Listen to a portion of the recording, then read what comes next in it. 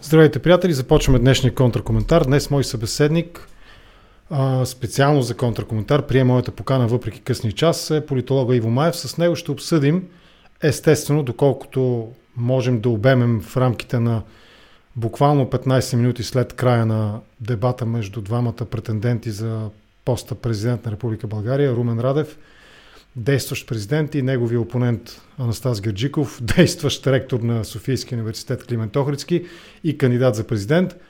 Дебата приключи по БНТ, премина в 4 блока по различни теми, плюс 2 по-фристайл сегмента, свързани с въпроси един към друг и коментари между двамата, в такъв режим на диалог и на отговори.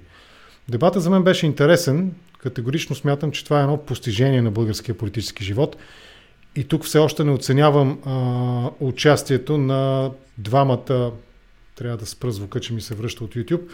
Тук не оценявам участието на двамата събеседници по-отделно, по-скоро двамата дебатиращи, ние сме събеседници с Иво, двамата дебатиращи кандидати за най-високия и най-яркия мажоритарен избор в България, поста на президента на Републиката.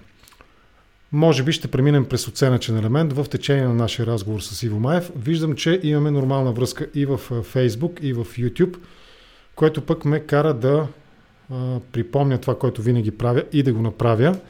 А именно тези от вас, които сте в Facebook, ще ви дам препратка към днешния епизод в YouTube, моя канал в YouTube, канала на Контракоментар, с което, разбира се, ще ви поканя, ако искате да се преместите в тази платформа за видеосподеляне, тъй като смятам, че е по-добрата и по-добре пасва на моите, на моите виждания за това какъв трябва да бъде качествения видеоканал. Това е препратката, цъкате на линка, отивате там. В YouTube вече има над 100 души, 120 при мен показва почти брояча.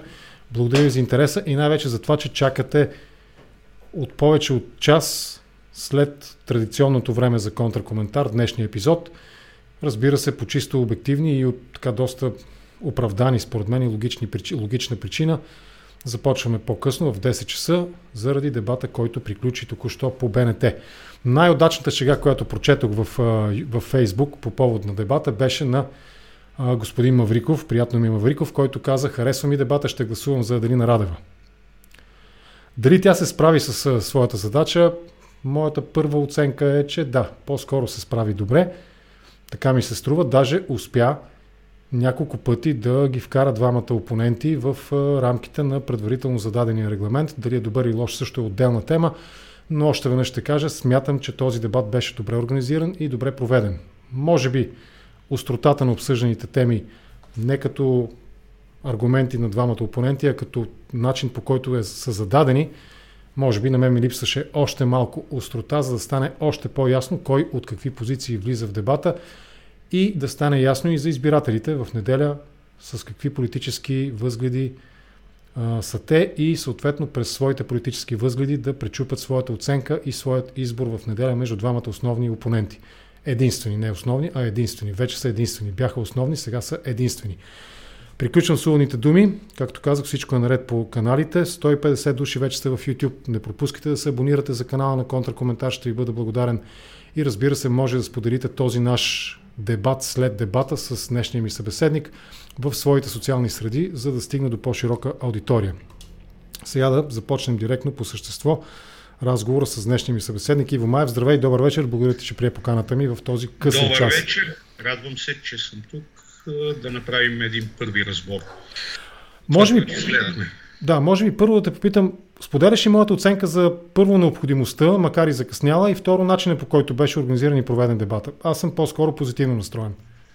Да, разбира се, аз мислех, че ще има много повече дебати още преди първия тур на изборите, но за съжаление по някакви други причини това очевидно не се осъществи. Стана ясно, че Радев избягваше такъв дебат. Сега, кой е печеливш? Първо ще разговаряме и дали няма по някакъв начин да изложим собствените си позиции, защитавайки един или другия. Но това, което е важно да се каже, че България има нужда от такива дебати и би трябвало тази традиция да се развива и това, което го има в западните университети, студентите да се учат да дебатират още от скамейката би трябвало по естествен начин да премине в публичния и политическия живот. Да, аз съгласен съм с това, доколкото наистина съм следил съм президентски дебати в Щатите и продължавам да съм на мнение, че беше нещо добро това, което се случи, независимо от вероятните пропуски и критики към организационната и логистичната страна на нещата.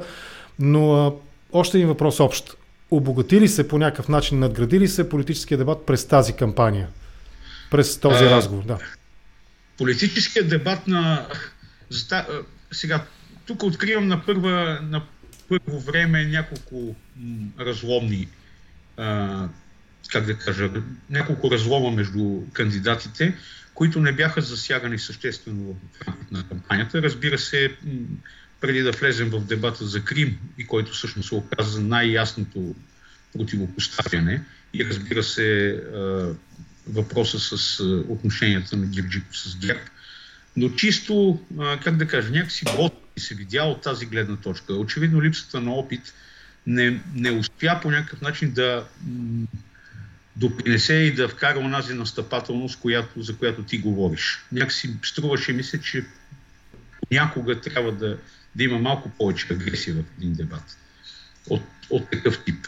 Става въпрос за държавен глава, става въпрос за изразяване на лични качества, става въпрос за демонстрация на подготвеност, експертиза и така нататък. В някаква степен това ми липсваше. Тая острота ми липсваше. Да, това е по отношение на кандидатите. Тук, понеже виждам, че един от нашите зрители, Давид, в YouTube пише нищо общо с президентски дебати в USA. Там са на светлини години преди нас. Склонен съм да се съглася, но все пак не бива да забравяме две неща. Първото е американската журналистика, американската първа поправка на Конституцията, гарантираща свободата на словото. И най-вече съществената разлика е, че всъщност президентските дебати в Щатите са, ще упростя това, което казвам, са дебати по отношение на изпълнителната власт. Президента назначава правителството и в този смисъл много по-пряко се ангажират двете страни, а и водещия, който модерира и задава въпросите, без значение мъж или жена, се ангажира с конкретни политически теми. У нас обаче, тук към теб ми е въпроса. У нас обаче наистина не страда ли, как да го кажа, често обсъждаме личността на президента, има ли той някаква реална ефективна роля, той или тя. Сигурно един ден в България и жена ще има президент, както имаше такава почти възможност в Щатите преди 16-та година. Може би това притъпява, защото в крайна сметка те могат да говорят много общо и обтекаемо по актуалните въпроси, да не говорим, че това е на моменти извън техните правомощия на президента, който е той. Единствено могат да говорят активно по външнополитическите въпроси, но отново, ако имат, ако съм синхрон с някакъв действащ парламент и някакво действащо правителство. Тоест, качеството на политическия дебат между кандидати за президенти не е ли предпоставено, обусловено от това, че той няма кой знае какви функции, така или иначе? Не, по принцип един такъв дебат, който е изцяло мажоритарен, т.е. изтрада да изтъкне личността, той се основава на демонстрацията на собствени или предварително зададени меседжи, които би трябвало да се докажат като безспорни. Тоест, нещо, което той не е успял да каже в кампанията, той или тя, да се намери някакъв начин да стигне до повече хора. В този смисъл един дебат по принцип би трябвало чисто съдържателно да има три елемента. Да има естествено сравнение, възможност за сравнение между кандидатите, възможност за атака и възможност за защита. Сега тези три елемента бяха изпълнени от гледна точка от миналия току-що дебат, бяха изпълнени в някаква степен. В този смисъл той е окей. Все пак да се занимаваме с президента да говори за социални политики и така нататък, той не може да направи конкретно нещо повече. Или ти си прав, че наистина повече във външната политика може да има отношение. И за това тук би могло да се раждат и най-големите скандали, специално за нашия президент. Както може би и стана на този дебат, но ще стигнем и до там. Да, но от друга страна много хора гледат в тези дебати, езика на тялото и личното излъчване.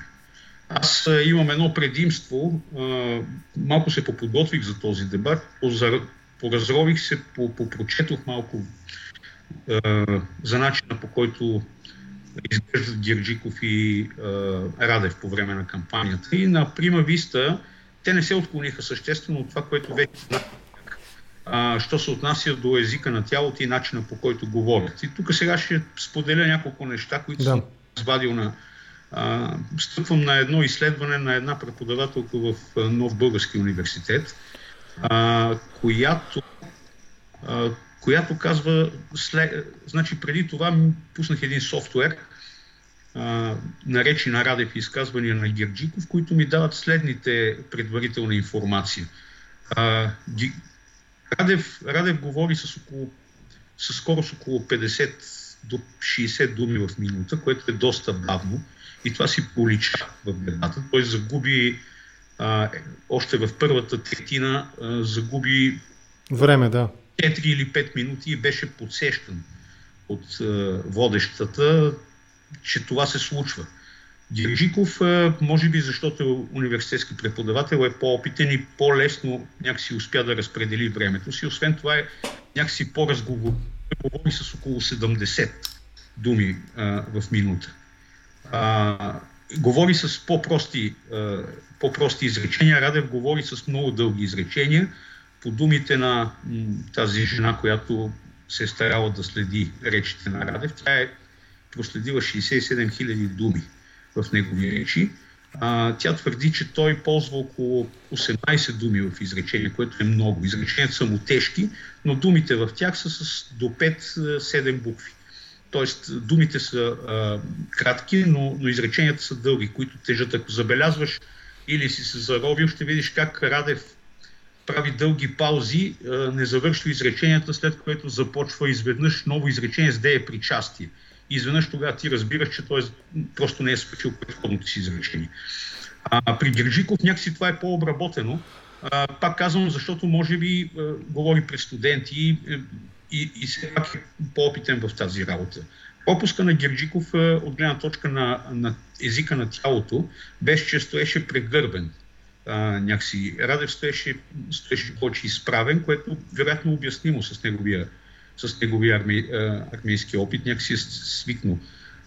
От друга страна, неколко се чува в микрофона Радев да пухти, което е недопустимо. Така някакси загуби или си личеше, че на моменти губи нервите си, докато Герджиков, печелейки време, го засипваше с думи. Да. Тези думи са били достатъчно в целта, това е друг въпрос. Но това са първоначалните ми наблюдения. Иначе, като цяло, аранжировката беше окей. Някакси е добре, че вероятно водещия беше жена, срещу двама мъже. Може би ще да стане прекалено тежко, ако имаше мъж водещ. Така че съм окей с това нещо. Още малко по езика на двамата. Много ясно стана нещо. Думата обединител, обединение се превърна в, как да кажа, тема, около която се дискутираше. Радев, който вече знаем от предварителни изследвания, че в речите си обикновено поставя граници, противопоставя едни на други. И това не го казвам аз, защото харесвам или не харесвам Радев. Изцяло цитирам изследването на тази жена, която Светлана Трашева се казва от Нов български университет. Той прави много популярни изказвания. Ние, вие, те, ние и така нататък. Това са неща, които правят впечатление, разбира се, на специалисти, които биха се интересували повече, но се възпроизвежда модел на противопоставяне, който той си избрал и който води. При Герджиков то първо по-малко се появява, разбира се, той в публичното пространство, но това, което успях да събера и да проверя, много по-често се говори за обединение. И вие ти видях, че на дебата това излезе като тема за обединението. Президента обединител или как беше другото? Президента като... изразител на единството на... Изразител да, обединение срещу единство. Много са различни тези неща. Както различни са и имат отношение към това, което наричаме политическа отговорност. защото тя политическата отговорност е, как да кажа, важно качество за всеки политик, без значение дали е кандидат за изпълнителната власт, за президентската или за законодателната. Затова ще стане ясно. Малко предполагам, че ще си поговорим. Каква е, може би, дайте сега да го довършим това. Каква е разликата? Как виждаш ти разликата между обединител, което не е думата от Конституцията, и изразител на единството или представлява единството? Единство е в Конституцията, ако не ме лъжа паметта. Мисля, че единство, точно така, единство, да. Каква е разликата? Те са за мен от едно синонимно гнездо. Да, вероятно, но вероятно обединителя беше избран, Герджиков да се представя като обединител в рамките на кампанията, беше избран изцяло заради рекламния патос на кампанията и пиар патоса на кампанията. Тоест, кампанията на Герджиков беше като цяло някакси по-мека, която търсеше, как да кажа, обединителен елемент, не нападателен.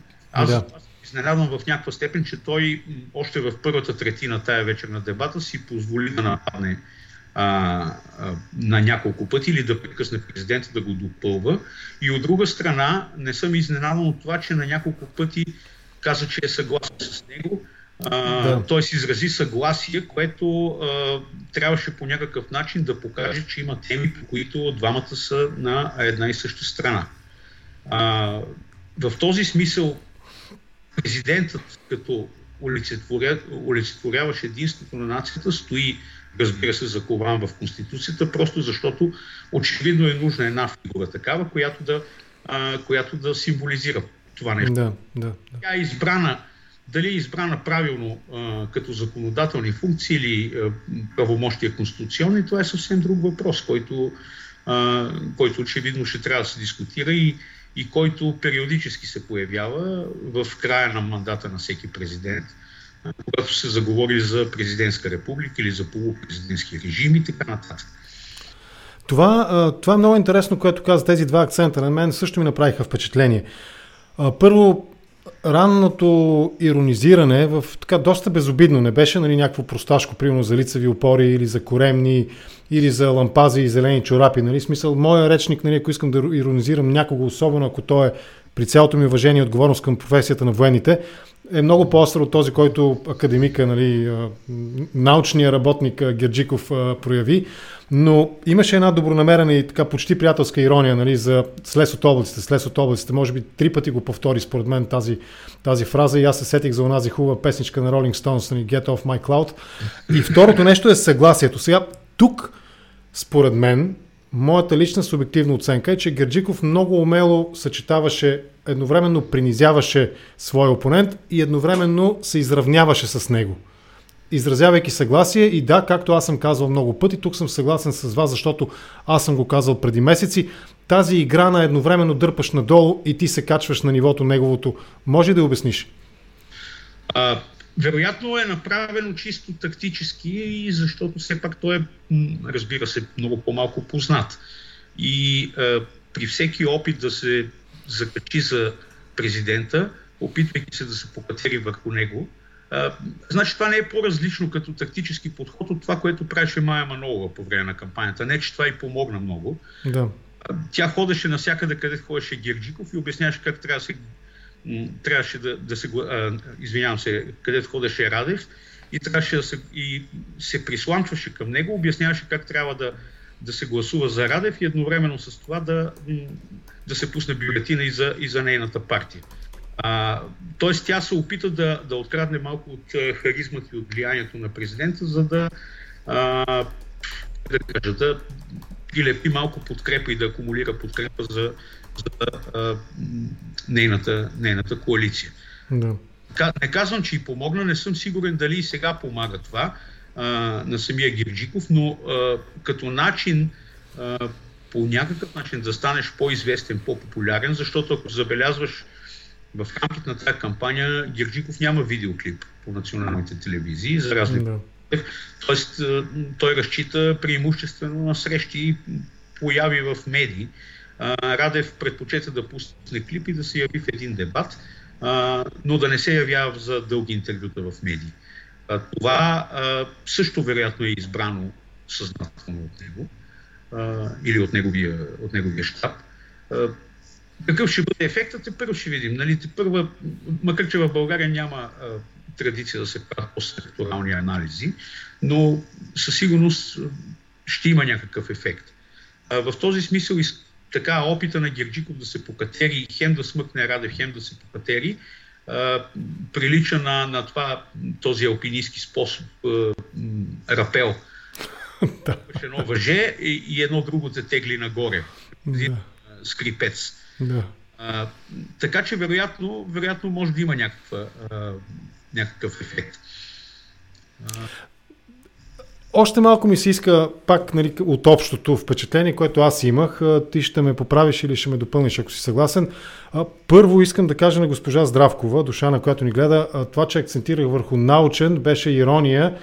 Много добре знам, че не са училища, а са училища, не са съдилища, а са съдилища и знам, че не е научен, а е научен. Така че това беше ирония от моя страна към една специфична прослойка от публично говорящите хора в България. Отново ирония вкарвам в начина, по който произнасям думите. Аз още нещо забелязах. Според мен, чисто субективно, гледайки разговора между двамата, струва ми се, че Радев беше една идея по-дефанзивен, по-защитен, така защитна роля беше заел и се губеше в опита си да говори общо с тези клишета или тези слогани, които той използваше, особено от момента, в който се афишира активно като, нали, лице на промяната и се опита да вземе ролята на лидер на процесите на промяна в България. Това първо. Второ, Герджиков сякаш стоеше една идея по-уверен в себе си, по-суверенен, ще използвам тази дума. И ако трябва да използвам разговорното определение Тефлонов, от двамата Герджиков сякаш беше по-тефлонов от Радев. Радев много често влизаше, ако не директно да се защитава, то поне в обяснителен режим. Това е моето цялостно впечатление от тези близо 2 часа. Съгласен ли си или бъркам в преценката? Сега, Радев, разбира се, като бивш военен, би трябвало да има по-голям опит в стратегията и в тактиката. Той в рамките на тази кампания или последните 6-7 месеца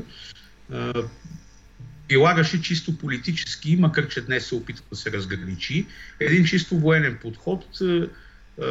Халан Александров наскоро каза, че той е подготвил военните подразделения, които ги е хвърлил в атака. Едното някакси по-руски, без много да мисли за животите. Едното, разбира се, е напълно мъртво, имам предвид партията на Манолова, другите, като Демократична България и БСП и ТН, са тежко разгромени. И разбира се, след тази първоначална кръвопролитна атака е ред да влезе елитната конница, която да овладее крепостта, която пък на всичкото отгоре доста здраво, стабилно се държи. Малкото замъче на патриотите падна, но за сметка на това стоят двата замъка на двете твърдини на ГЕРБ и ДПС, които в някаква степен успяват да удържат атаката и дори сега вероятно и на елитната конница. Сега това е едната тактика. В този смисъл той може и да си е дал почивка в момента, макар че това е най-важното му събитие за кампанията. Още повече, че самия Радев, по моя оценка, не беше много хепи с идеята да се проведат едновременно парламентарни предсрочни избори, но обстоятелствата го накараха да приеме това поле. Герджиков, сега Тефлонов, разбира се, на него това е основната му задача, да изглежда Тефлонов, защото беше ясно, че той като кандидат, подкрепен от ГЕРБ, трябваше да носи цялата отговорност на всичко това, заради което хората гласуват срещу ГЕРБ. В този смисъл той изцяло подготвен и готвен или самоподготвящ се да удържа подобни атаки. Дали е успял, не знам. По принцип в такъв тип дебати те се оценяват през една теория, която се нарича дискурсивна, която оценява общо взето, трудно може да обедини мнението на големи групи хора за това кой е успял по някакъв начин да спечели или да загуби и какво е загубил в един дебат. Дава се класическия пример между Никсън и Кенеди. Да. Първият телевизионен дебат черно-бяло в Съединените щати, при който Кенеди се връща щастлив, почернял с тен от Хаваите и Никсън, който е болен. И се изпоти, да, и се поти. Това ли имаш предвид? Да, и тогава се оказва, че хората, които само са слушали дебата по радиото, твърдят, че Никсън не спечели от дебата. Но за сметка на хората, които са го гледали по телевизията, твърдат, че го е спечелил Кенеди и в крайна сметка не става президент. Но извън тези неща, разбира се, телевизията ни дава визуалната възможност да оценим първо на подсъзнателно ниво дали един кандидат изглежда по-приемлив от друг, и второ, вече на мисловно-рационално ниво това, което всъщност двамата казват. Сега, естествено е, че една голяма част от населението се интересува от начина, по който изглеждат двамата кандидати, и една много по-малка част ще се интересува от това, какво всъщност казват. И това ще бъде резултата от този дебат, и ако има някакво отражение върху изборните резултати в неделя. По отношение на първата част на разговора, може би ще се връщаме пак към общите впечатления, но по отношение на първата част, България днес, така беше озаглавен този сегмент, този панел, да използваме телевизионния жаргон. Там на мен ми направи впечатление две неща. Герджиков сякаш се опита да ни увери, че алгоритъмът на консенсуса, цитирам дословно мисля негови думи, е негов. Президентът трябва да намери начин, и тук се вкара, в разговора се вкара думата, термина обединение. Той казва, президентът трябва да обедини, да намери начин да обедини. Докато Радев, това, което на мен ми направи впечатление, той пък взе една малко по-различна позиция. Той обясняваше, че този път, сега на тези избори, забравяме за предните два, сега сякаш вече имат инициативата партиите на промяната да направят нещо, т.е. да излъчат редовен кабинет и така нататък.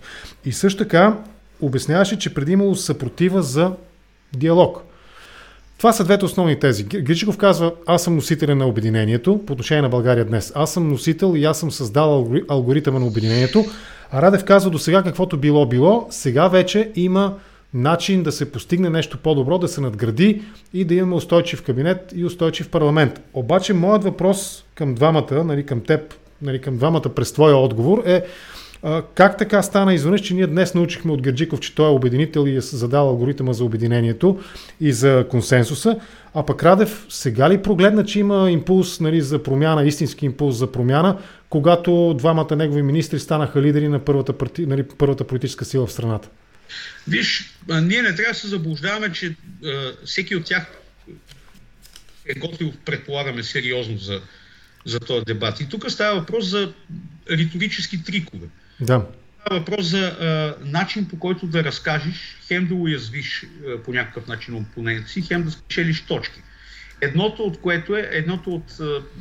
от тия трикове е експлоатиране или препращане към дълбоки предразсъдъци. Ние днеска го видяхме с тия акции в София, Секретното посолство и така нататък. Цял ден Фейсбук се залива с плакати на турски в подкрепа на Герджиков. Експлоатацията на тия предразсъдъци върши много работа в такава кампания, но тя върши работа ключово за твърдия електорат, не за периферния.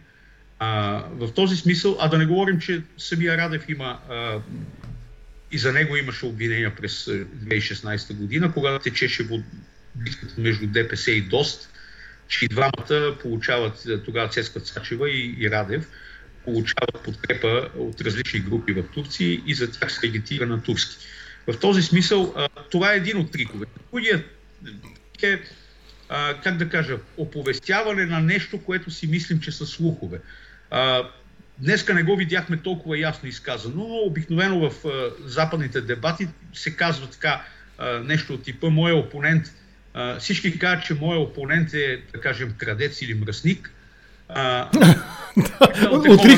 Отричайки тезата я налагаш, да. Аз не бих твърдал такова нещо, но казвам какво мислят хората. Сега, това има отношение, между другото, и към един друг въпрос, който е свързан с социологията и с актуалния дебат, сбъркаха ли социолозите на тези избори. Тук малко ще отклоним, защото аз твърда, че отдавна, че вероятно трябва по някакъв начин да се прецизират начина, по който българските социолози работят. Не просто защото те не си вършат работата качествено, а просто защото в утвърдения свят, където отдавна се правят социологически проучвания, това вече не минава за иновация, а е практика. Значи, там вече социологическите проучвания се основават на изследването на не на намерения за гласуване, а на очаквания за гласуване.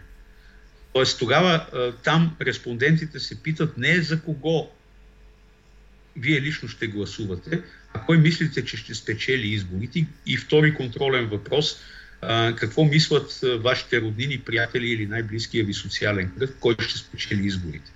И практиката показва от Съединените щати и от някои страни от Западна Европа, Франция в случай, че това повдига прецизността на изборите с около 10 от 12%, което хищ не е за подценяване, като имаме предвид резултатите от миналата неделя. Сега третия трик, който само Радев използва в този дебат, аз не успях да видя и през цялата кампания Герджиков не използва, използват някакви крилати фрази, които хващат ухото. Радев тук влезе на терена на Герджиков и цитира Аристотел. Да. Кампания Герджиков като че ли се страхуваше, като специалист по античност, може да каже няколко неща от Цицерон или от Аристотел или да демонстрира някаква подготовка в тази посока. Той предпочита да не говори за това нещо и да не слага сложни латински сентенции. Радев тук би по точки. Сега, разбира се, Радев използва и още един ефективен трик, психически и риторически, прехвърляне на вината. И тук Герджиков трябваше отчаяно да се защитава. Това също е трик. Отчаяна ли беше? Нека те попитам. Отчаяна ли беше тази защита? Защото според мен това беше един от тези така наречени от мен не критично и не пейоративно, не в пейоративен смисъл, тефлонови моменти, в които той каже, чакай малко, какви чекмеджета, кажи нещо за мен лошо, а не за тези, част от които са ме подкрепили и са ме издигнали и така нататък. Това според мен беше добър начин да отговори. На мен ми липсваше, аз примерно на негово място, хипотетично в неговите обувки, вероятно бих казал няколко критични думи за ГЕРБ, за да спечеля симпатиите на тези, които протестират по улиците, именно срещу модела ГЕРБ. Уви, синонимно заместил, макар и не съвсем коректно, модела Пеевски, но така не, че това беше неговият опит да каже, виж какво, не ме занимай с глупости, чекмеджетата не са мои. И е прав за това, че не са негови. Да, факт, но самия Радев и самата кампания е мажоритарна. Да. Това е единствения начин, по който той можеше да се защити. Сега той мисля, че се справи, колко убедително не съм сигурен, но на мен изглежда да беше с една идея по-убедителен, отколкото в началото на кампанията, когато беше и стана ясно, че това ще бъде основната, която ще върви към него. Нали? Вече има изработен модел, той е наричан Герджиков и така. Тоест, той вече е свързан с партията ГЕРБ и по този начин, понеже изборът е мажоритарен, той трябваше да се защити по този начин. Затова употреби толкова пъти думата аз и това си личи много повече, отколкото в употребата на местоимението от самия Радев. В този смисъл, нали, Радев не успя да му прехвърли вината, колективната вина. Да не говорим, че между другото, когато започна прехвърляне на вината върху най-общо в кавички мафията в страната, имаше едно увлечение в общественото мнение, което е свързано с това да се нарече мафията. Мафията, забележи, злоупотребява с европейски фондове. Оказва се, че една голяма част от хората, които ползват земеделски фондове, а те са около 300 хиляди до 400 хиляди души, категорично отказват да бъдат дефинирани като мафия. Говоря за земеделски производители, хора, които са пчелари и така нататък, които ползват по предназначение европейските програми. Но те тогава, аз го хванах в едно изследване с моите колеги, тогава се бяха обидели, защото на тях им бяха вменили вина, че представляват и принадлежат към вездесъщата мафия, само защото са получили субсидии или са кандидатствали по проекти и са получили някакво финансиране. После тази мафия трябваше, разбира се, да получи своите ясни носители. Дали ще бъдат санкционираните по Магнитски, дали ще бъде конкретно Пеевски, дали ще бъде Бошков или някой друг от институциите. от държавните институции, това е съвсем друг въпрос. Тук медиите си свършиха работата и успяха по някакъв начин ясно да прокарат границата. В този смисъл атаката медийната успя, но не успя изцяло да бъде вменена вината на Герджиков за това, че имал ГЕРБ и те са вършили някакви магарии в продължение на десетилетия. Приятно съм изненадан от нещо друго, че нито един от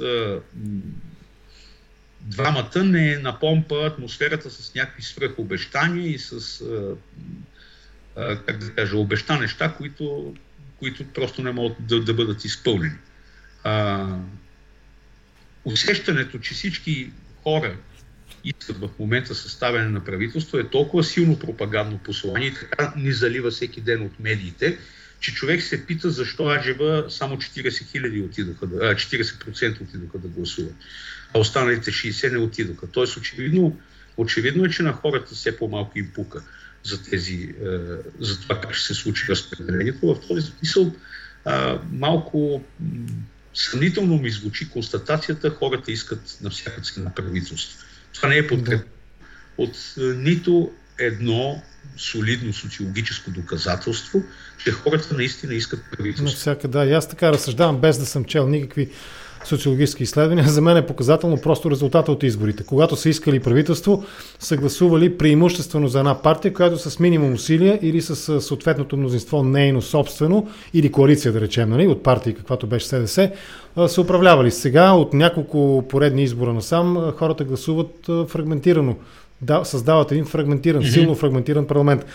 Още нещо имаше интересно, преди да се върнем към тези soundbites, мисля, че е термина, или някъде съм чувал дори за джингълс, ако не греша, но soundbites, нали, тези реплики, които се опитаха да вкарат. Нали, Герджиков слез от облаците, разходи се сред хората, пък Радев, нали, коалиция Магнитски, обединител на in-house поръчки и така нататък. Нали. Това бяха интересни такива размяни на острота между двамата, но още нещо ми направи специално по отношение на въпроса към него, не си спомням от водещата или реплика на негови опонент. Радев, стори ми се разграничи много деликатно, преди първи петли, нали, се отрече от Кирил Петков и Асен Василев. Зае позиция, която се различаваше от позицията до първия тур, преди първия тур, в която той ги подкрепяше безрезервно и не странеше, така, не изпитваше отвращение, когато го асоциират с проекта на Кирил Петков и Асен Василев политическия. Сега сякаш направи крачка назад и дори стигна до там, че президентът не е политически неутрален обаче. Този парадокс едновременно твърди, че президентът не е политически неутрален и че ако аз искам да правя партия, ще застана най-отпред.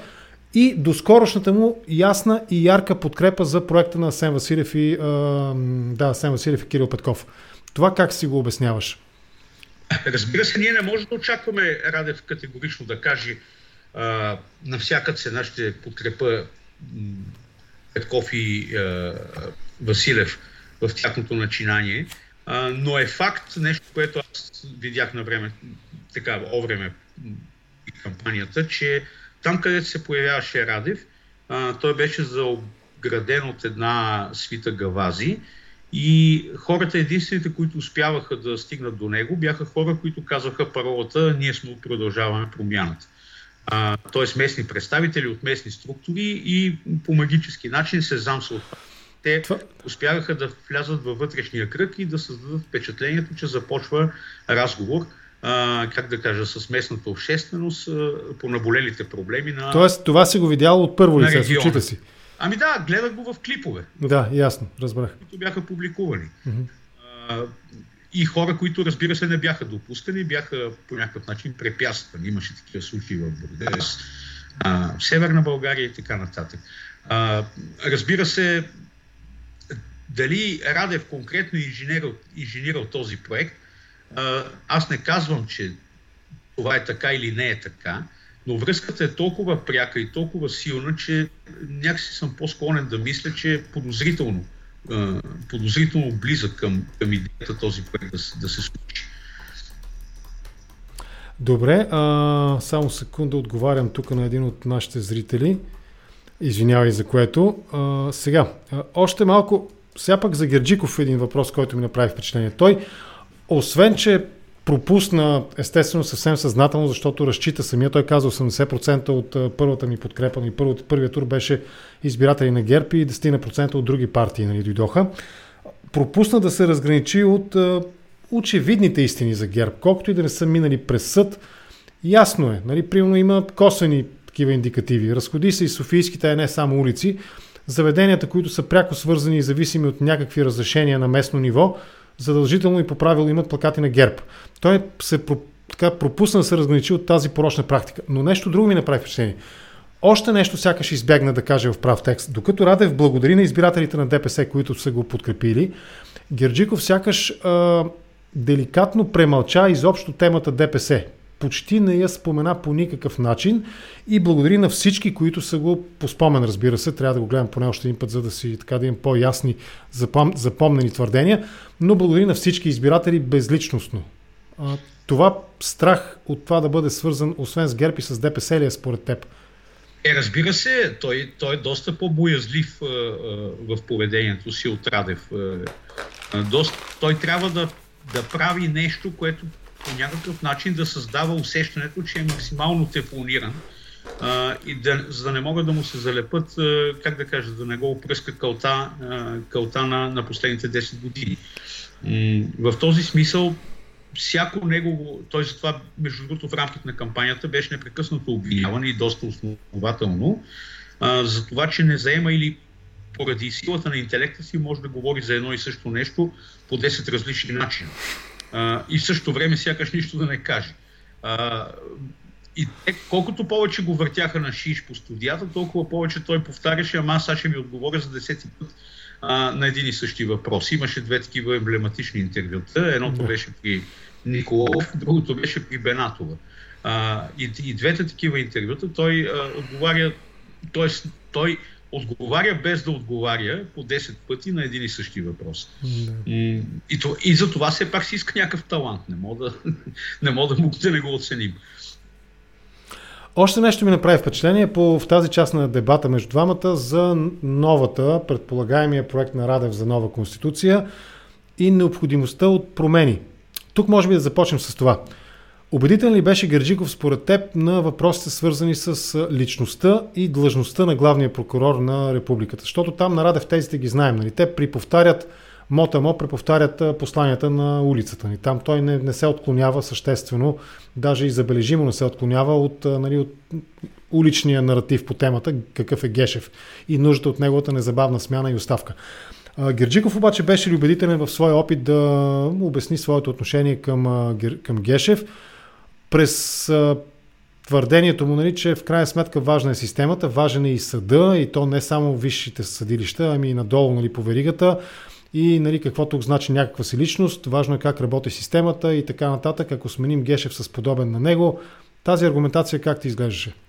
Не ми изглежда убедителна и ще кажа защо. Защото той сега, това очевидно е планирано. Той трябва да говори за това, защото така са му казали, и да защитава правилата, защото в противен случай ще се отвори фронт вътре в самия, да. И възможност да бъде атакуван. От друга страна, на една голяма част от избирателите, дори и такива, които по принцип не го подкрепят, е да се каже нещо и да се нападне Гешев под някаква форма, за да се засвидетелства присъствие към един или другия лагер. В този смисъл всеки, който говори срещу Гешев, очевидно е от нашите, а този, който не говори срещу него или избягва да говори, очевидно принадлежи на другите. Така, този прост начин на политическа поляризация върши работа за кампания и Герджиков общо взето се опитва да го спазва. Дали това отношение той ще запази след това, независимо да бъде избран или не, аз не знам. По-съм склонен да мисля, че ще го запази и ще стои по-дистанциран. Така, разговора както по същия начин и виж колко интересно, ако се върнем към отношенията за сравнение отношенията между Лозан Панов и издигналия го инициативен комитет. Сега те се надпреварват след изборна и след загубата. Единия с ирония да благодари за подкрепата, другите с тежко разочарование да се кълнат и извиняват за това, че са го подкрепили, познавали преди това какъв човек е. Всъщност става въпрос за един човек, който е знаме на съпротивата срещу съдебната и желание за съдебната реформа в продължение на десетилетия. Човек, който влезе в кампанията на уста с думите на Християн Таков. Да. Към начина, по който, значи думите на Таков и покойния Християн Таков продължават да звучат по един и същи начин и в устата на Панов. Но тук дали дали Герджиков след кампанията ще се разграничи или ГЕРБ ще се разграничат от него, мисля, че ще се тая. Общо взето, защото той ще изглежда, ако не спечели, той ще изглежда като похарчен. И сега тук въпрос е на него вътрешен интегритет да успее да удържи, да изглежда като непохарчен. В такава наистина доста неравностойна битка, защото все пак той влезе много късно като име в кампанията и много трудно беше в рамките на един месец или месец и половина да успее да се наложи. Независимо от това, че зад него стои машината ГЕРБ с партийните структури. За съжаление, това е според мен проблеми на Демократична България, че се сетиха, че има президентски избори, че има тази година, буквално пред 12 без 5 минути, ако не е в 12 без 1. По отношение на Конституцията, двамата също имаха коренно различно поведение и сякаш абсолютно различни неща казаха.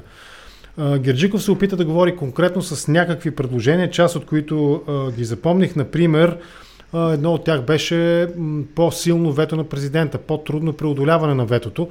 И тук струва ми се, той заимства политически тези от свои опоненти, политически опоненти на, доколкото можем да речем да броим Демократична България или Инициатива правосъдие за всеки, който е говорил по този въпрос, в момента нямам ясен спомен.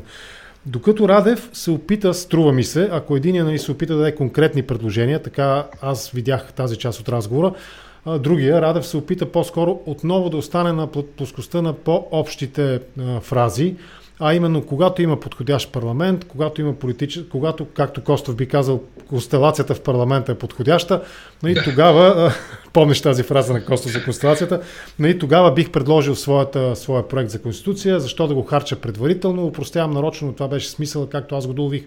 Тук бяха ли равнопоставени и кой от двамата имаше според теб валидни, по-стигащи до аудиторията тези?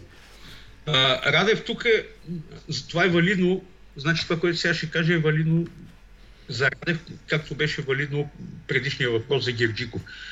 Радев има вероятно защо да крие този проект за конституция, не го показва толкова време. Още повече, че той е склонен да се подиграва с нефелния проект на ГЕРБ, обаче в същото време тая вечер каза, че много експерти и много граждани участвали в писането на този проект. Аз се имам горе-долу за информиран човек, не познавам един от тези хора или не съм чул поне едно име, освен, предполагам, правния му съветник. Но факта, че той твърди, че има такъв проект, обаче го държи някъде дълбоко в неговите си чекмедже, което други политици използват за други работи.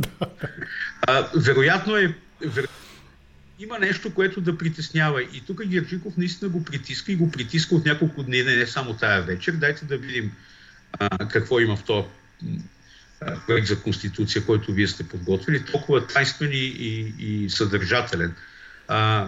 Освен това, самия Герджиков отрече необходимостта от нова конституция. Той казва, че е възможно да се поправи. И този, според мен, като подход, поправката на конституцията е по-добър подход, отколкото да се пише изцяло нова конституция. Ние общо взето и хората не пишат конституция за 30 години, която на всеки 30 години да се прави. Нямаме такъв опит конституционен и не би трябвало. Аз мисля, че тази конституция още не е изчерпала достатъчно възможностите си, за да не бъде поправена, да бъде сгърната и хвърлена в кошчето и да се пише изцяло нова, която на всичкото отгоре пък даже не знаем какво съдържа. В този смисъл Радев тук беше в защитна позиция на дебата и отговаряше наистина с общи фрази, не отричайки подозрението, че има нещо свързано с правомощият на президента, което по някакъв начин ще раздразни голяма част от не само от юридическата общност, или от хората. Пак се връщам на нещо, което... Само, извиняй, понеже прекъсна секунда. Избяга да коментира евентуална идея за разширяване на правомощите на президента. Правилно ли те разбрах това ли се опита да кажеш, с което ще раздразни... Да. Защото ако в неговия тайнствен проект за Конституция има идея за разширяване на президентските правомощия в нещо от типа предаване на повече власт на президента, това е проблем, който не е просто обществен дебат, а нещо, което е много по-сериозно. Тук според мен Герджиков се опита да го атакува, казвайки тази част от разговора, споменавайки това, че могат да бъдат разширени президентските правомощия, например по-трудно преодоляване на ветото, но Радев сякаш неделикатно, а достатъчно предвидливо не тръгна изобщо в тази посока. Удържа, не се хлъзна. Идеята за това, че ще има подходящ парламент, разбирай, че ще има конституционно мнозинство, не изглежда много видима и в този парламент, който се задава на хоризонта, защото ясно е, че има два полюса в него и ще има два полюса в него, с някакви вероятно прескачащи от един или в другия отделни депутати, но със сигурност няма да има конституционно мнозинство. Нещо, което е необходимо за подобно нещо. За реализация на някои от идеите на самия Герджиков. Ако се стигне до това. Добре, и може би да минем, доколкото е възможно, бързо и през македонската тема. Там тя беше доста обширна, но опитах се да хвана основните моменти. Това, което забелязах, беше първо, струва ми се, че Радев се върна или не се върна, леко отстъпи от своята промяна в позицията. Той сякаш по едно време така надгради или видоизмени позицията на кабинета Борисов по въпросите за Северна Македония, говорейки за признаване на българско малцинство в РСМ в Република Северна Македония, но и се доближи до позицията на патриотите, говорейки за това, че няма да допусне компромис, гледам си към Пищова, че трябва да има гаранция за спазването на човешките права, за спазване на копенхагенските критерии и естествено за действия, които да спрат процеса на дебългаризация, използвам думичката на Радев. За което пък Герджиков от другата страна, той пък също сякаш просто повтори и акцентира в някаква степен на позицията на патриотите, така наречените общо и събирателно го казвам това патриоти, и според мен се загуби съществено в една от най-силните според мен атаки срещу тези, които го подкрепят Герджиков, а именно пълната липса на усилия, почти пълната липса на усилия и действия в посока на някаква по-тясна културна, икономическа и друг вид интеграция, например известната и прословута коридор 8, пътна артерия. Там каза Герджиков нещо, че до нашата или Радев, кой от двамата вече тук аз се загубих, нещо е построено до границата, но в Македония нищо не се прави, но там според мен Герджиков беше по-слаб, а и двамата се опитваха да говорят на тази най-разпознаваемата и най-ярко виканата националистическа или патриотична теза за Македония.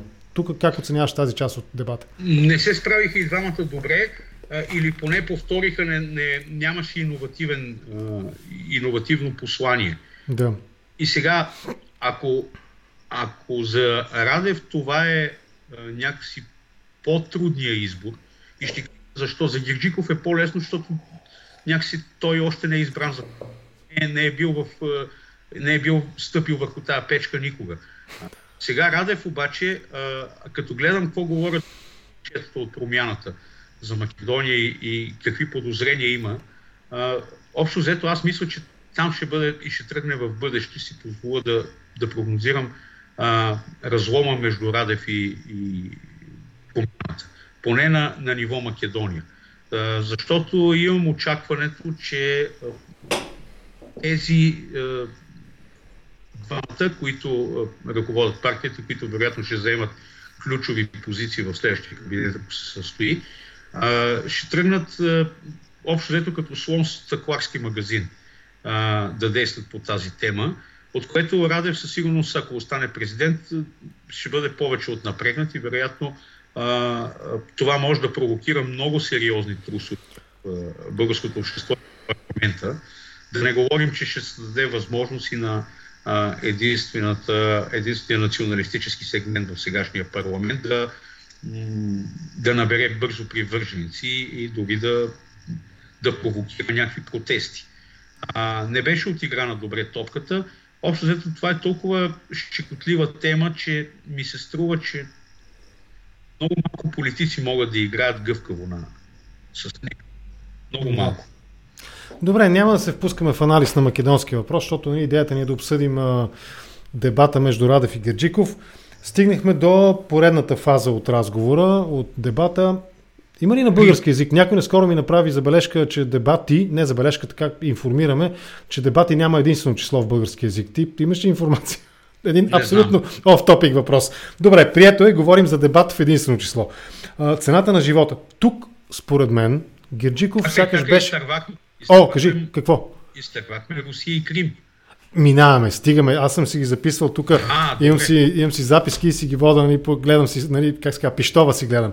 Та цената на живота. Тук според мен Герджиков беше в по-изгодна позиция. Не казвам, че се представи по-добре, а беше в по-изгодна, защото на практика той можеше да критикува тези 6, 7 или 8 месеца президентско управление в България. Кабинетите там 2 или 3 служебни са де-факто кабинети на Радев. Той назначава и уволнява министри. И той го атакуваше. Атакуваше го за това, че този дебат трябваше да го проведем още през август и така нататък. Докато Радев, отново според мен в тази част, за втори път говорим в тази посока, ти коментирай, сякаш нямаше аргументи и отново му се наложи да говори общо и обтекаемо. И основният рефрен беше онзи познат лав шеговит, вие защо биете чернокожите. Той обясняваше колко е лошо навсякъде по света, колко е зле там, колко е зле у нам. Примера с Америка го даде и по-късно стигаме и до този момент постепенно, като говори за руската, като обсъждаха Руската федерация и Крим. Но най-вече Радев се обясняваше, оправдаваше за това, че в България е зле, не защото служебният кабинет не си е свършил работата добре, с което го атакуваше Герджиков, а с това, че навсякъде е зле.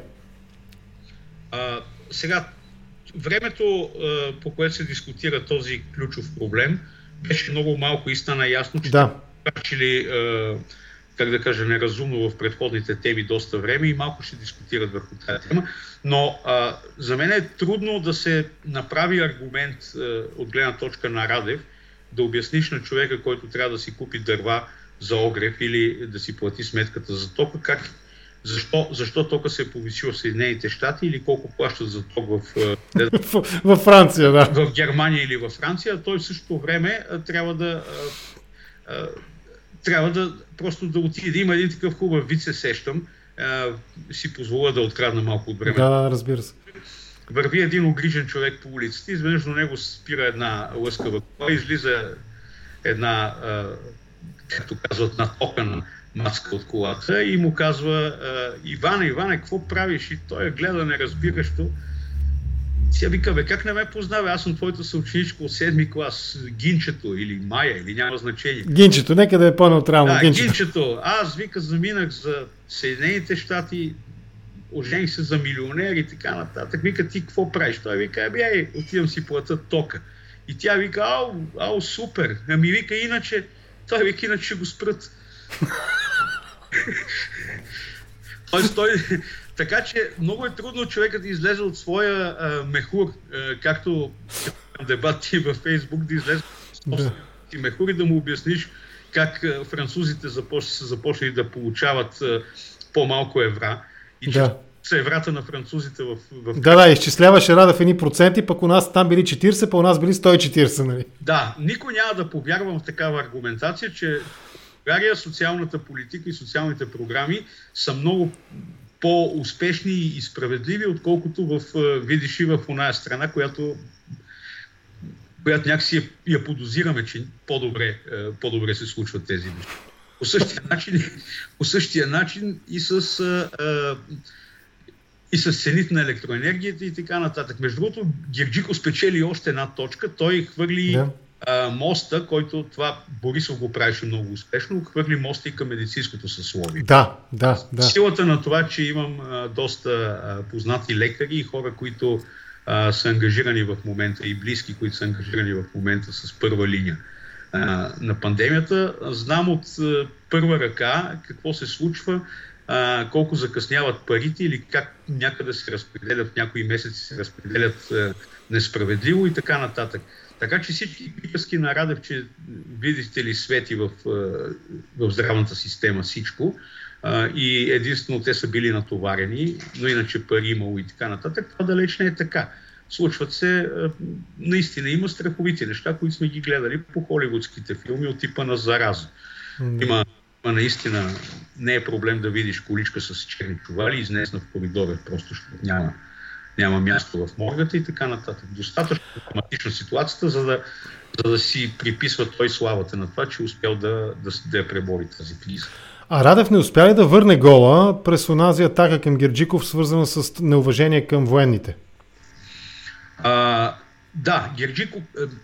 Сега, Радев, разбира се, тук ще кажа нещо лично. Да. Аз познавам хора, които са бивши колеги на Радев, които работят в чужбина, в Африка, направо ще кажа в Кот д'Ивуар, даже 3 от тях загинаха наскоро в Мали, където падна хеликоптер. Разговарял съм с тези хора и мога от личен опит да кажа, че нито един от тях не ми е изказал симпатии за Радев. Това са негови бивши колеги, които са летяли заедно с него. Разбира се, аз не съм си позволил да ги питам дали те гласуват и доколкото си спомня и в Кот д'Ивуар няма секция, за да видим какви са резултати, но става въпрос за едни от около 40 души, които са бивши пилоти, които работят на африкански континент, изпълняват вече цивилни задачи. И това са хора, които са малко по-млади от Радев, но вече не са в армията. От друга страна, Герджиков тук изтърва възможността да отиграе с знанията си по антична история, можеше да отиграе нещо и да каже нещо, с което да се измъкне. Защото очевидно си личи, че Радев се дразни от противопоставянето на военен с интелектуалец или писалката с меча и така нататък, нещо, което него го дразни, но него го дразни през цялото. Той затова цитира Аристотел. Това беше, да кажем, част от подготовката, която е подготвена. Но аз не съм далеч от мисълта да мисля, че той искрено се дразни от това да бъде наричан зелен чорап. Примерно, да. Сега, не можем да очакваме от Герджиков да почне да разбява зеления чорап в такъв разговор. Или поне да каже, някои ваши опоненти твърдите, че не сте нищо повече от зелен чорап. Нали? Да напиши. Аз не съм съгласен. Можеше Герджиков малко повече да се постарае по отношение на армейското съсловие. Разбирам. Добре, може би е добре да стигнем накрая до външната политика, тази гръмка част от... Малко говорихме за Македония, може би, защото те, водещите и сценаристите, може би имат за част от вътрешната политика. На времето покойният бивш собственик на агенция Фокус, Поручик Озунов, да. Те го бяха питали, ще пращали кореспондент на Фокус на Македония. Да, той беше казал, няма да пращам, защото това за нас са местни избори. Да, той е, как да го кажа, той е интересна личност. Определено колоритна и интересна личност и прякора му е колоритен, нали, поручика. Окей, руската тема. Радев. Русия не е модел за подражание, но не е и враг. Само даващи се политици се хващат за Руската федерация. Тоест, когато нямаш какво друго да кажеш на политическата плоскост, по политическите въпроси, тогава започваш, нали, тогава ставаш русофоб и започваш, нали, да говориш срещу Русия. Ще стигнем и до Крим. Герджиков тук според мен едновременно атакуваше, но и беше сякаш безличен, освен гръмко заявената позиция за Крим, нали, че е незаконно анексиран и така нататък. Там това си го знаем. Там и ГЕРБ има такава позиция или поне се придържаха що гола декларативно към такава позиция и към общия европейски консенсус по отношение, нали, на незаконната анексия на Крим. Как оценяваш тази част от разговора? Мисля, че Герджиков пропусна тук малко повече да разшири атаката срещу него. Най-малкото да го свържи с начина с неговото избиране за първи мандат. Говоря за Радев. Руската връзка, онова прословото социологическо проучване, което трябваше да профилира Радев и което в крайна сметка го доведе в българската политика и на Позитано, както вчера каза Корнелия Нинова, че тя го е довела на Позитано. Обаче, извинявай, ще те прекъсна, Корнелия Нинова спести онзи момент от този разказ, в който тя налага кандидатурата на Радев срещу кандидатурата на Мая Манолова, нали така беше? Да, така е, но Радев има тежък руски шлейф и той е подозиран през цялото време, не без основание, за това, че е всъщност създаден, профилиран чрез поръчка от един известен институт, свързан с руските служби. И това е толкова известно и толкова фундаментално рисково за него, че даже се чуда защо Герджиков не го използва в своята атака срещу Радев. Той пропусна няколко неща, свързани с ориентацията. Значи ясно е какви ги надроби Радев, когато Крим беше нападнат от руснаците и окупиран.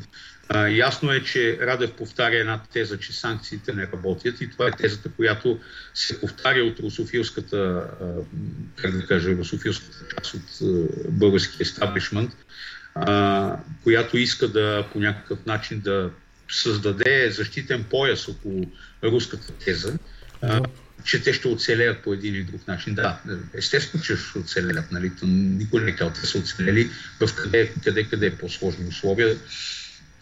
Яли са хартия по време на обсадата на Сталинград и така нататък. Не само хартия, говори се и за други неща. Да, и за други неща. Естествено, че ще се оцелеят и никой не поставя нещата на тая плоскост, но въпросът е, че тук нещата опират и до човешки права, нещо, което Радев избира да говори. Категоричната идея, че в момента Крим е руски, също беше добра топка, която Герджиков изпусна да нанесе воле, като каже на... Даже може би и задна ножица. Нали? Да, опитвам се да си го представя как изглежда на задна ножица, но в... Ясно е, че Европейския съюз не е признал този флаг, който е забит там и сега е руски флаг, нали, както Радев казва. След като не е признат, не е позволено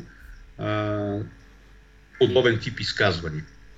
Тоест, това ние не се съобразяваме с политическата конюнктура, а с това какъв е резултата на тази политическа конюнктура.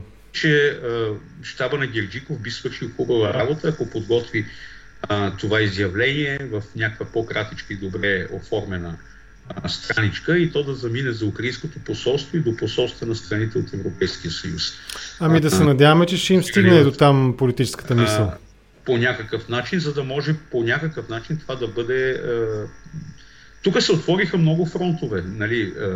Специално Украйна, отделно от днеска и Турция, заради наместа. Аз съм сигурен, че турската държава по някакъв начин ще реагира утре.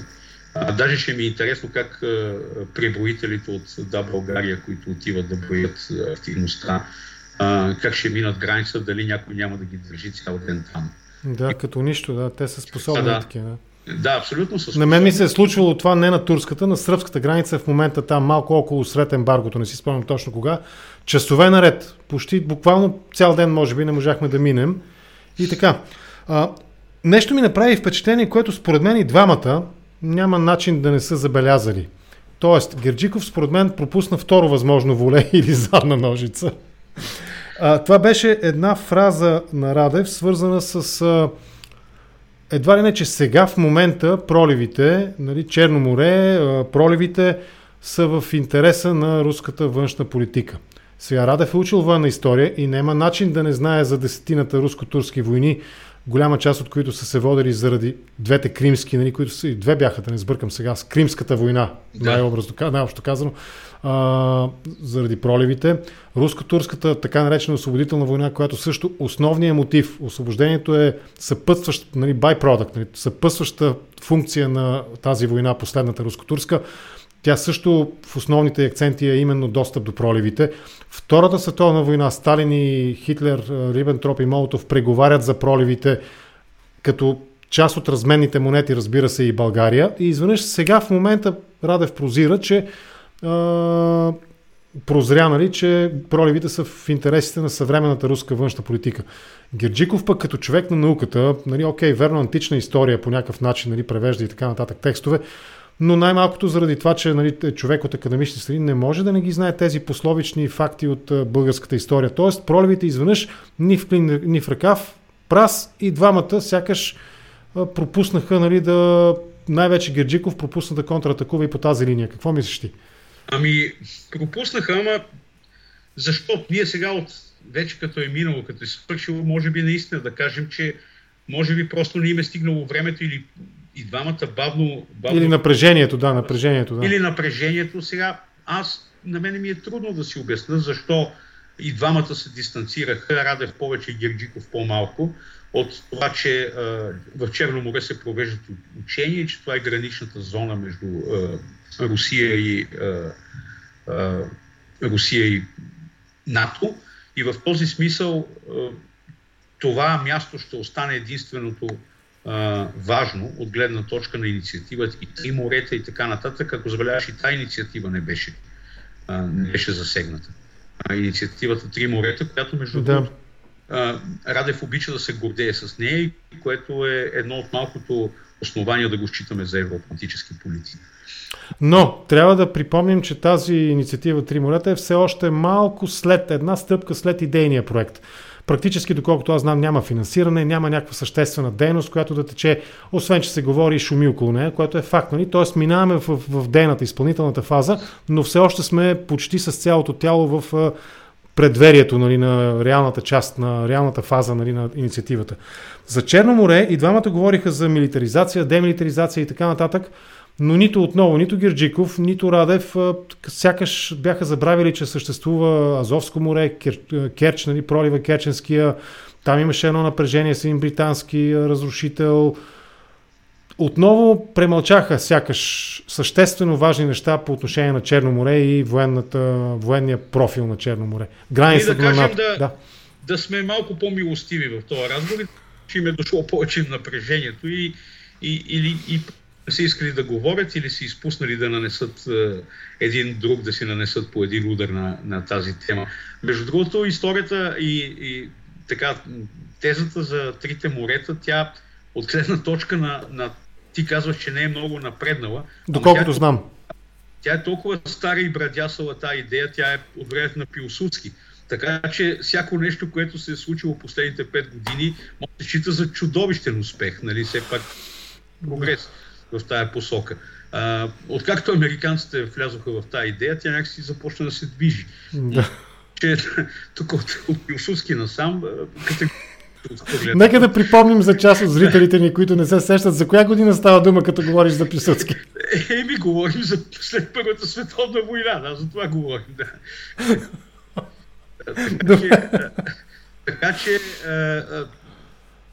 Така, хубава идея и тя е една, между другото, е нещо, от което не само България ще спечели, ами и самия Радев и виждам и самия Кирил Петков блесна на последната конференция по Трите морета, лично с посланието на Байден, споменат и така нататък. Тоест, това е важна идея и се чуда защо не беше използвана от Радев.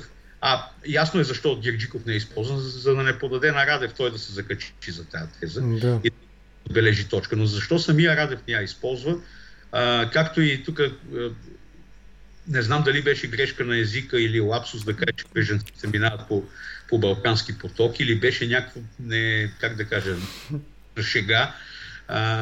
Но във всички случаи тук въпрос с бежанците, който е ключов и е свързан с човешките права и така нататък и с това, което става между Полша и Беларус. Някакси прецапаха и двамата през тезата за човешките права. Вероятно всеки има някакви скелети в гардероба. Единият трябва да каже нещо за битите студенти, другия трябва да каже нещо за човешките права. Да. Избегнаха тази тема. Като говорим за бежанците, в част от външно-политическия разговор, тук не знам чия е отговорността за това, че не бяха вкарани тези няколко важни основни въпроса, по които президента, който той може да говори и би трябвало да има позиция, има голям проблем в момента и там отново един от адресатите сякаш е Русия, Беларус и Полша, границата между Беларус и Полша. Освен това на Балканите, ако се върнем малко по-рано в разговора Македония, Северна Македония на Балканите, също имаме две потенциални горещи точки. Косово и там, нали, номерата на автомобилите и най-вече Босна и Херцеговина и, нали, напрежението там в този регион. Сега това във въпросите един към друг, може би можеха да го включат щабовете, може би редакционният екип около Аделина Радева също, да речем, че са го пропуснали без да искат неволно или са го счели за маловажен, но маловажен ли е наистина тези няколко въпроса? Нали? Полша, Босна и Херцеговина, Косово, да. Със сигурност въпросът с бежанците не е важен, е много важен. Не е маловажен. Не е маловажен и е, напротив, даже много важен е. Още повече, че в контекста на днешните изсипвания на Външно министерство за това, че Турция се меси в вътрешните работи на България и в изборите в България, от среща може да дойде една партия от 100-200 или 1000 души, които да се опитат да минат. Просто е така, случайно са решили. Демонстративно, да. Демонстративно да отидат да се разходят по някои от границите и да се опитат да минат през оградата, която на всичко отбора още не е закърпена. Да. В този смисъл този въпрос е ключов и би трябвало малко повече, и очакват малко повече да се говори. Сега, дали темата за Босна и Херцеговина или за Косово и номерата на колите и сръбските отношения, не чух една тема друга, която е ключова важна за българските общности в чужбина. Да. И там, ако президент може да направи нещо, това е наистина там в тази сфера може да направи много. Там темата е безкрайна, може да се говори много и не само за традиционните общности, за новите емигрантски общности, ами за други общности, които съществуват, но някак си са изпуснати от хоризонта на българската външна политика. Говоря за общности, които се наричат българи, се намират в Средна Азия и така нататък. Въобще тази тема не беше засегната, а иначе редовно се интересуваме колко хора гласуват в чужбина и колко мандата отиват в парламента, колко народни представители отиват в парламента с гласовете на българите в чужбина. И отделно, ако това не по някакъв начин, това е свързано, разбира се, с темата за демографската криза, по която и двамата пресапаха като през някакъв пресъпващ поток. Нали, с общи фрази, какво може да се направи, стимулиране на раждаемостта и така нататък. Това общо взето всеки ден се говори по някакъв начин, особено в селските кръчми на уния места, където аз ходя и където само 2-3 души са оставали да си ги говорят. Да. Това беше също тема, на която можеше повече внимание да се обърне. Бежанците ги обсъдихме. Айде това да е последния въпрос за дебата от моя страна. След това ще обобща едно-две неща, които ми направиха впечатление от коментарите.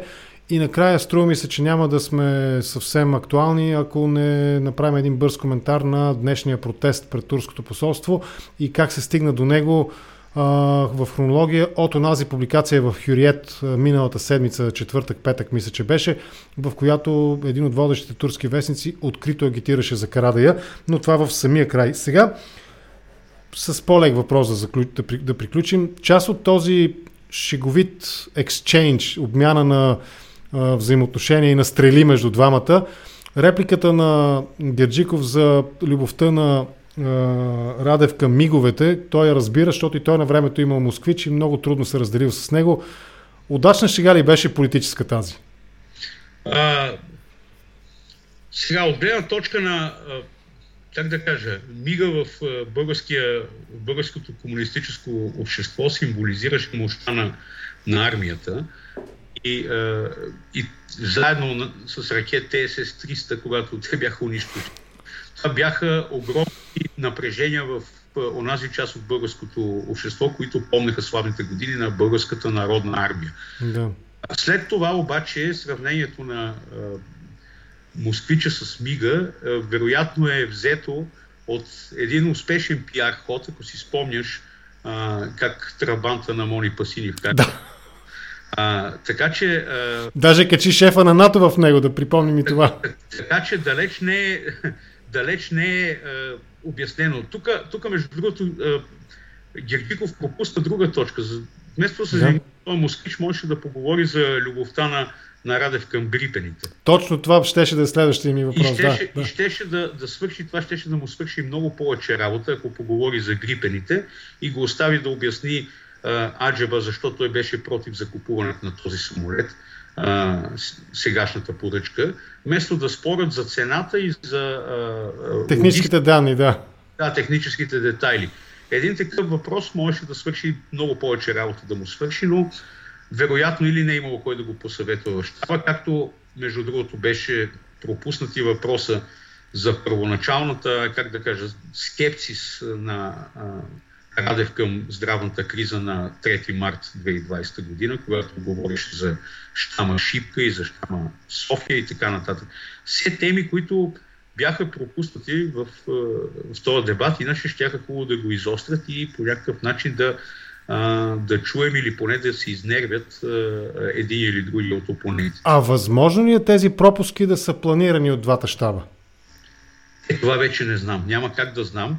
Възможно е да са напасвани въпросите, да са зададени едни теми и някакви предварителни въпроси и да има теми табу. Възможно е. Водещата, тя каза, особено в последната фаза, която беше, нали, общо взето като ученически лексикон, нали, там аз съм за световен мир и двамата общо взето говориха в стилистиката на миските. Тази фаза ти предлагам да я пропуснем, освен ако смяташ, че нещо много важно трябва да коментираме за нея. Така че да, и аз допускам, че е възможно да имало някаква комуникация, което от друга страна аз го разбирам. Според мен в дебатите трябва да има освен всичко друго и някакво взаимно уважение и култура на дебата. И сега наистина да обсъждаме, нали, какво точно има върху, какво латексово изделие лежи върху снимките до леглото на Борисов, нали, щеше за мен да е една идея по-грубо и далеч извън контекста на качествения политически разговор. Въпреки че това са съществени детайли, макар и от пейзажа, нали, но те наистина не са водещи. В тази част на дебата имаше само един момент. Това беше когато си подадоха ръце накрая. Репликата на Герджиков. Не беше страшно. Ето, не беше страшно. В смисъл, това беше нещо като Радев беше поставен в защитна позиция, да каже, че той не е... че не се плаши. Че не се плаши, нещо, което ние подозираме, разбира се, че той не се плаши. Ако може да направи там кобра или как се казваше ни с този миг, нали... Но внушението на Герджиков по време на цялата кампания, че Радев го е страх от дебат, трябваше да бъде увенчано с такава реплика, така че тук самия Герджиков спечели точка. Добре. Имаше 2-3 коментара към нас. Аз ще ги обобща с риск да ги предам неточно, но едва ли не, че настройваме, някои казват за Радев, други казват за Герджиков. Твоята оценка на нашия разговор, моята е такава. Ние коментираме, доколкото и двамата сме запомнили и разбрали поведението на двамата и посланието на двамата кандидати, единствените, нали, отсяти са 20 и колко кандидата, и в този смисъл и двамата не агитираме за един или друг. Аз за себе си след края на този дебат все още нямам избор и все още съм така опасно близо до разбирането, че както нямах избор между Първанов и Сидоров и както много трудно и също нямах избор между Калфин и Плевнелиев, така и сега сякаш моя кандидат все още отсъства заради всички дефицити на двете страни, които обсъдихме с теб. Как би отговорил на тези критики към нас, че едва ли не агитираме за един или за другия? Пак ще се върна към началото на разговора. Тук става въпрос за дискурси. Ние не можем да се отървем или поне чисто професионално се опитваме максимално, т.е. минимално да ни личи, да агитираме. Просто защото се стремим да направим някакво дистанцирано и, как да кажа, безпристрастен анализ на това, което всъщност се случи. Опитвайки се да се абстрахираме от това, че тези хора вероятно са били под някакво голямо напрежение през цялото време в рамките на тази кампания, но след като са решили да играят, те би трябвало да са готови за това, че не всички ще ги обичат. В този или всички ще ги харесват. В този смисъл ние се опитваме, или поне аз сама и виждам, че и ти максимално дистанцирано се опитваш да анализираш фигурата на единия или на другия, представянето им, без по някакъв начин да ги нападаме напълно незаслужено или да... Не, отчитаме и силните и слабите страни от дебата. Да ги така как да кажа, като фенове. Ние не сме фенове в случай. Ние не сме фенове и се надявам това най-много да е проличало в този разговор. Като стана дума за фенове, това е самия край на нашия разговор. Споменах, че с Беркай и Чок Джан с него направихме един разговор миналата събота по повод публикацията в Хюриет. Една седмица почти мълчание от страна на българските институции. Днес Рашков излиза с интервю, в което казва, че Турция се меси във вътрешните работи. Нещо, което според мен външния министър би трябвало да коментира преимуществено, а не вътрешния, но да речем, че леко са си объркали позициите кой е.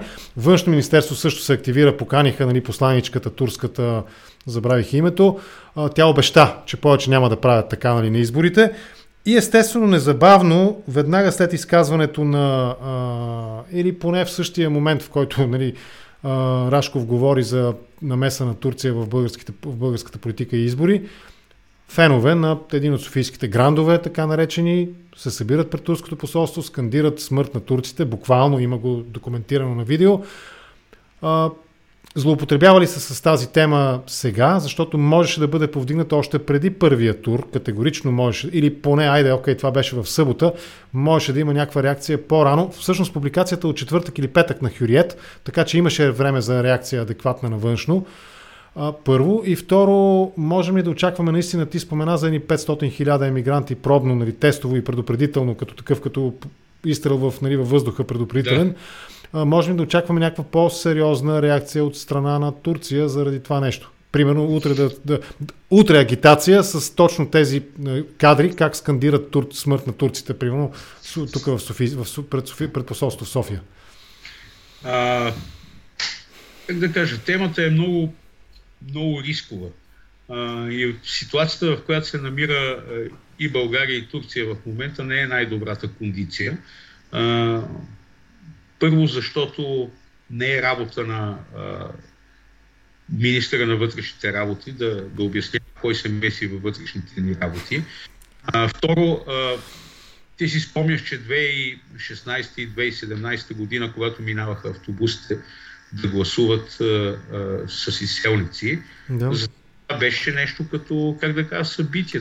Те по принцип да се видят роднините и покрай другото да пуснат една бюлетина. Тогава икономическите условия в Турция бяха по-добри, отколкото днес. И тогава те идваха общо взето в България, за да си пазаруват от България. Сега обратно, ние ходим там да пазаруваме по силата на обстоятелствата, че да кажа още един виц в Турция. 50 цент е вече известен като 10 лири. По силата на инфлацията, нека го кажем. По силата на инфлацията, да. И заради това нещо, но наистина е много рисково да се каже. Сега това, че турците идват да гласуват в България или там се води сред изселническите организации огромна кампания, това, какво да кажа, това далеч не е нещо, което трябва да ни изненадва. По-скоро трябва да ни изненадва нещо друго. Че когато през април месец се водеха разговори колко секции да са парламентарни дебати, колко секции да се открият в чужбина, същите тези хора, които днес говорят, че трябва да ходят да се брои, да се наблюдава нарушаването на изборния процес, твърди. Тогава ДПС беше в защитна.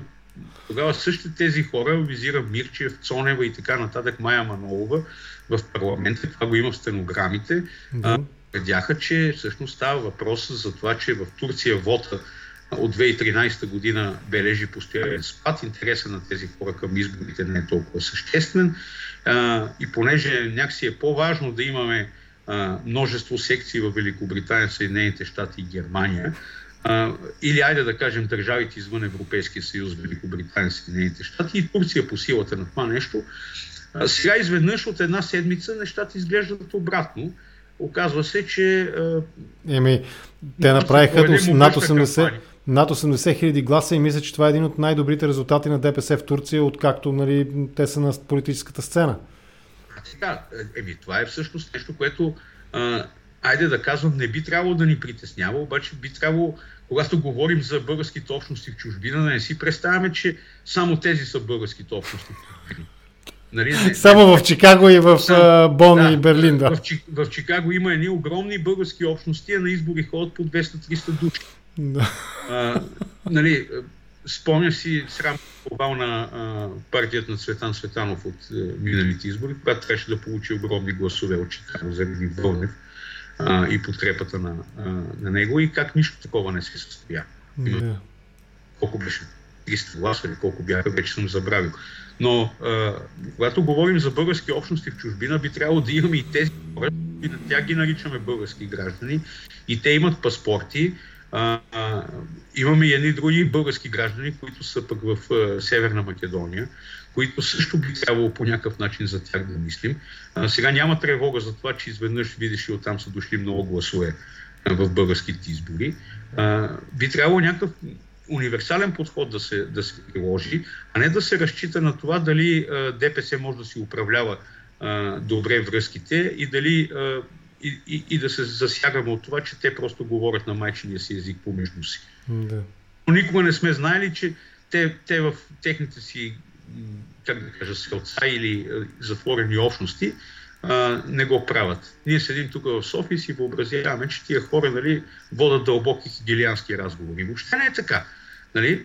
И мисля, че полека-лека трябва да почне да се разбира, че тия хора, при тях работи почти същите примитивни механизми, които работят и в махалите, работят в периферните работнически квартали и така нататък. Не може да очакваме такива високи ценностни разговори за ляво и дясно по някакъв начин да свършат работа.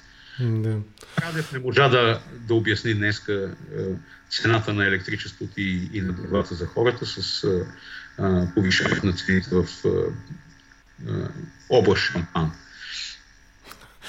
Ама той пропусна и тук така не знам защо и Герджиков пропусна да им обясни през... Ето аз направих един епизод с Михаил Крутихин и Васко Начев, които много добре обясниха началния пик, нали, началния старт на ръста на цените с шантажа, който осъществи Газпром. Отново темата Русия и отново без съществен коментар, никакъв. В този дебат нулев, нали, коментар в тази връзка. А пък темата за българите в различните български общности извън пространство на Европейския съюз повдига въпроса нали, за агитацията на кандидатите за президент в тези страни. Лозан Панов отиде в Северна Македония, но там получи двуцифрен брой гласове, мисля, че под 100. Съществено не се различава и брой гласове, които получи в Турция, но той там не беше. Тоест, струва ми се, освен класическия виновник ДПС, виновници за казуса гласове от Турция имат и българските политици, в смисъл, не българските, останалата част от българските политици, различни от елита и от функционерите на ДПС. Но това е отделна тема, да ние започваме. Сигурен съм, че имаш какво да кажеш, именно като човек, който работи на терен, нали, по тези въпроси. Аз ти предлагам да спрем тук. Има ли нещо, което пропуснахме в бързината? Сигурно сме пропуснали нещо, ама на прима виста пак добре се справяме за доста, да. Един такъв дълъг коментар за повече, мисля, че говорим повече, отколкото самия дебат беше. Чакай да погледна. Час и 33 минути говорим до този момент. Той беше горе-долу толкова. Махаме 5 минути моите уводни думи, така че час и половина говорим, наистина колкото дебата. Аз лично смятам, че покрихме всички основни елементи. Много ти благодаря за този разговор и за това, че прие, нали, в този късен час да направим анализа, но ми се струва, че без да е ласкателство към теб или към двама ни, няма да видим подобен анализ на този етап в българските медии. За съжаление, въпреки че това е абсолютно необходимо и знам, че западни колеги на наши журналисти го правят. Подобни панелни, тема по тема, нали, разбор на представянето. Това нещо е необходимо и с тази идея те поканих и ти благодаря, че прие поканата ми. Сега ще ти пожелая лека вечер. И аз благодаря, да благодарим на хората, които ни изчакаха по нощите. 500 души ни гледаха този епизод. Да ни слушат. Може би малко повече дори. Иво Маев, политолог, много ти благодаря, лека вечер и до скоро. Може би някъде след или по време на колелото на, как се казва, не на късмета, а колелото на мандатите. Тогава някъде ще те потърся отново за коментар, ако има, разбира се, какво да обсъждаме и ако си свободен, ако не си зает. Благодаря ти, лека вечер. Разбира се, лека вечер, всичко хубаво. Лека, прекъсни ти връзката.